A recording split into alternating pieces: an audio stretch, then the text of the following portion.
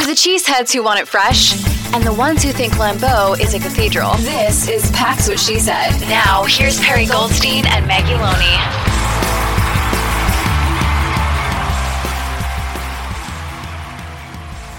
When your entire roster is under the age of 25, you are probably looking at each of these guys and saying, okay, who's our future?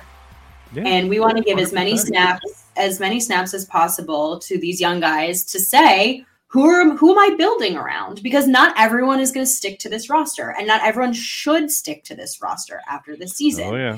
And we need to decide who stays and who goes, because those are the decisions. It's the tricky part, right? It's the tricky part for the coaching staff, because they want to win games, because you got to win games, or else you don't stick around yourself, right? Yeah. And I'm sure like the personnel people are going, can we see a little bit more of this, a little more of that, whatever.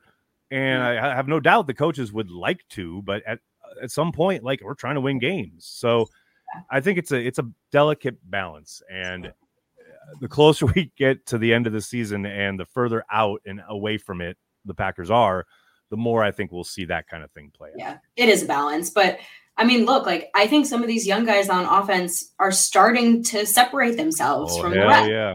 Aiden Reed, Octavian Wicks, Luke Musgrave. I mean, these guys are starting to pull away from the pack as young guys who are clearly going to be the future core of the offensive weapons from, some of the, and I'm not surprised, but like, obviously they've given up on the Samori Toure experiment. Malik Heath doesn't get his targets any longer. And like, fair, the guys that I mentioned earlier are your higher draft picks. This is my question for you. So does that, I 100%, you're right. It's Samori Toure, healthy scratch, right? Malik Heath had been on the field, but not so much, especially after that drop. I feel bad for Malik Heath too, because it was such a great story this summer. But so now we have seen, Wicks and Reed in particular really start to come to the fore, wide receiver wise. Isn't it time they start eating into Christian Watson snaps? Love Christian Watson. Still think he's got unlimited upside, insane talent. But he's playing a whole lot comparative to those two guys in particular. Is this a serious question coming from you? 100%. 100%. Because I don't want it to eat into Christian Watson's snaps. I want them to use Christian Watson differently. How would you use him? I don't think they're using him like MVS, and I don't think they're using him properly. I think Christian is a lot more versatile than they give him credit for. And one of his knocks coming out of college was, his route tree isn't as developed because he comes from a smaller school, et cetera, et cetera. I actually disagree. Like, I think you can use him in some really fun ways. I think, yes, he may overlap a little bit with Jaden Reed in terms of some of the motion stuff and some of the end around jet sweep type stuff. But like, why not have two guys who can do that? Christian Watson body size gives him the versatility to use him in those ways. Use him on some crossers. Use him on some slants. Give him the ability to get the ball in space and use his speed to just go. I think he is not – whatever they're doing right now with these 50-50 balls, he's not winning, and it's draining his confidence. Give him the ability to do what he does well, which is yards after the catch. And I think as you start to give him those opportunities, then you'll get there with him. But I don't want to take away his snaps. I just want his snaps to be different. I buy that. It was funny you say that on the crossers, because there was a play 3 or 4 games ago. I can't remember which game in particular, but very specifically where they ran coverage off, right? And they dragged him late across the middle, and he's screaming wide open. But the offensive line had just happened to kind of separate the defensive line. So Jordan literally watches him run by and then just runs. And I was sitting there going, no, throw it to him. Like, he's the one who needs the ball in his hands. Like, the whole play is designed to let him catch it and go. And those are some moments that, like, I would love those are the moments where, like, this offense is just learning. But, like, run that play again. Run that play again and get Christian the ball in those moments. I just think, like, they just keep throwing him these deep shots, and, like, they're not working. But there are other ways to get Christian involved that utilize his assets. They're just not doing it. They threw to him on third down on Sunday and he dropped the ball. I'm just saying, like, I just are you really that out on him? I'm not out on him at all. But in a game where you are trying to win and you're trying to move the sticks and you're trying to be efficient, right now, those other guys are doing a little bit better of a job. And that doesn't mean that I'm out on Watson. I just think he's playing like exponentially more than those guys. I think let's get a little bit more, like divvy it up just a little more evenly. That's all. And to your point, and start using Christian a little differently. I don't think there's any problem with that.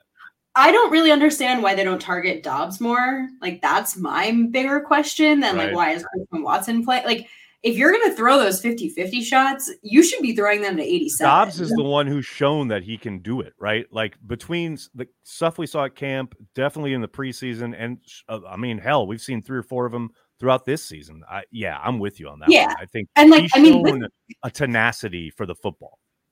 Yeah, he's got hands. And I'm not going to lie to you, in this game is just not the game I want to be seeing them take deep shots in. Like, the entire Chargers totally with you. defense is fully healthy. Like, I'm afraid of Asante Samuel Jr. in this game. I feel like he's going to have, like, as you should be. Against, So I'm really curious to see how Matt game plans for this defense because they've got ballers. And look, the Chargers it's their defense. It's it's the same style of defense that the Packers run. Yeah. So for once they'll be facing something familiar, so who knows? It's the way the Packers want to run their defense, but don't. We'll get there. I mean, Eric Hendricks, that's a familiar opponent. I didn't realize they picked up Eric Hendricks this year. Derwin James, Asante Samuel Jr. Good people. It's gonna be a test. It's gonna be a test for love. Yeah, look. They tested the deep shots often against the Steelers, which was a good idea. That's a good secondary, especially without Minka, to do it against. This is not the week to do it, in my opinion. So you say that, but the Lions went up and down the field on him. And I'm not talking like rainbow balls or anything like that, but they pressed it downfield and they were successful. All right. I mean, look, teams in general have been pretty successful against the Chargers in that regard. It's a weird group. They're a weird defense because they have lots of talent, but man, they have been poor this season. They're losing games. I mean, they're 4-5. They're losing games. So this, like, I'm gonna say something, and this might be a hot take, but like this feels like a winnable game to me. It's absolutely a winnable game. And let me tell you, Barry, we got to win this game because they ain't winning on Thanksgiving. And we're going to be sitting there with our freaking turkey, with our families, like being all depressed because they're going to get beat down by the Lions on national television. I don't need this in my life. So the Packers got to win on Sunday. Here's the thing, though. Here's what I'm actually less concerned about the Packers offense. And I'm more concerned about the Packers defense. For good reason. Herbert. Lord. Are you kidding me? Lord. I try not to get all emotional about the defensive side of the ball because it is what it is, right? We knew this was coming. The moment Matt LaFleur indicated that Joe Barry was coming back, nothing has changed. Nothing has changed. Nothing. Not a damn thing. Remember all that talk this preseason, this summer, when Jair Alexander made that comment about, the aggressiveness and we're changing some things. And then Kenny Clark talked about, we got some different stuff worked up for the run defense and blah, blah, blah. None of it meant anything. They ran some stunts week 1. Really exciting. And now everyone's got it on tape and nothing has worked since. It's like, I'm so over like getting emotional about a defense that I knew was going to be poor and has proceeded to be poor. They can't stop a 5-yard run if it smacked him in the face. A 5-yard run, a 5-yard slant, a 50-yard bomb, like anything. They can't. I'm sorry. 3rd and 14. I'll give you 13, and then you'll go for it on 4th and 1. That's the other every thing. Single time. The 3rd down into 4th down thing blows my mind. It blows my mind because we keep getting this graphic, whatever game they're playing, and it's like Packers are dead last or near the bottom in 4th down defense. Well, no kidding, because they always allow them to get just to the precipice of the down marker on third down, and they get so excited they hold up their little 4 or their fist, and it's like, oof, got them to fourth down. Well, yeah, but now they're going to go for it because they got a yard to go. Can I ask? Ben, but don't break, but just break my heart. That's what they are. That's what the Packers defense is. Literally. Can I ask, do you think I don't think Jair's, he's a do not practice. And he practiced Thursday. He didn't practice Wednesday. He did practice Thursday. I'll be surprised if he's out there Sunday, though. Just doesn't seem to trend the right way. I need this man to be healthy.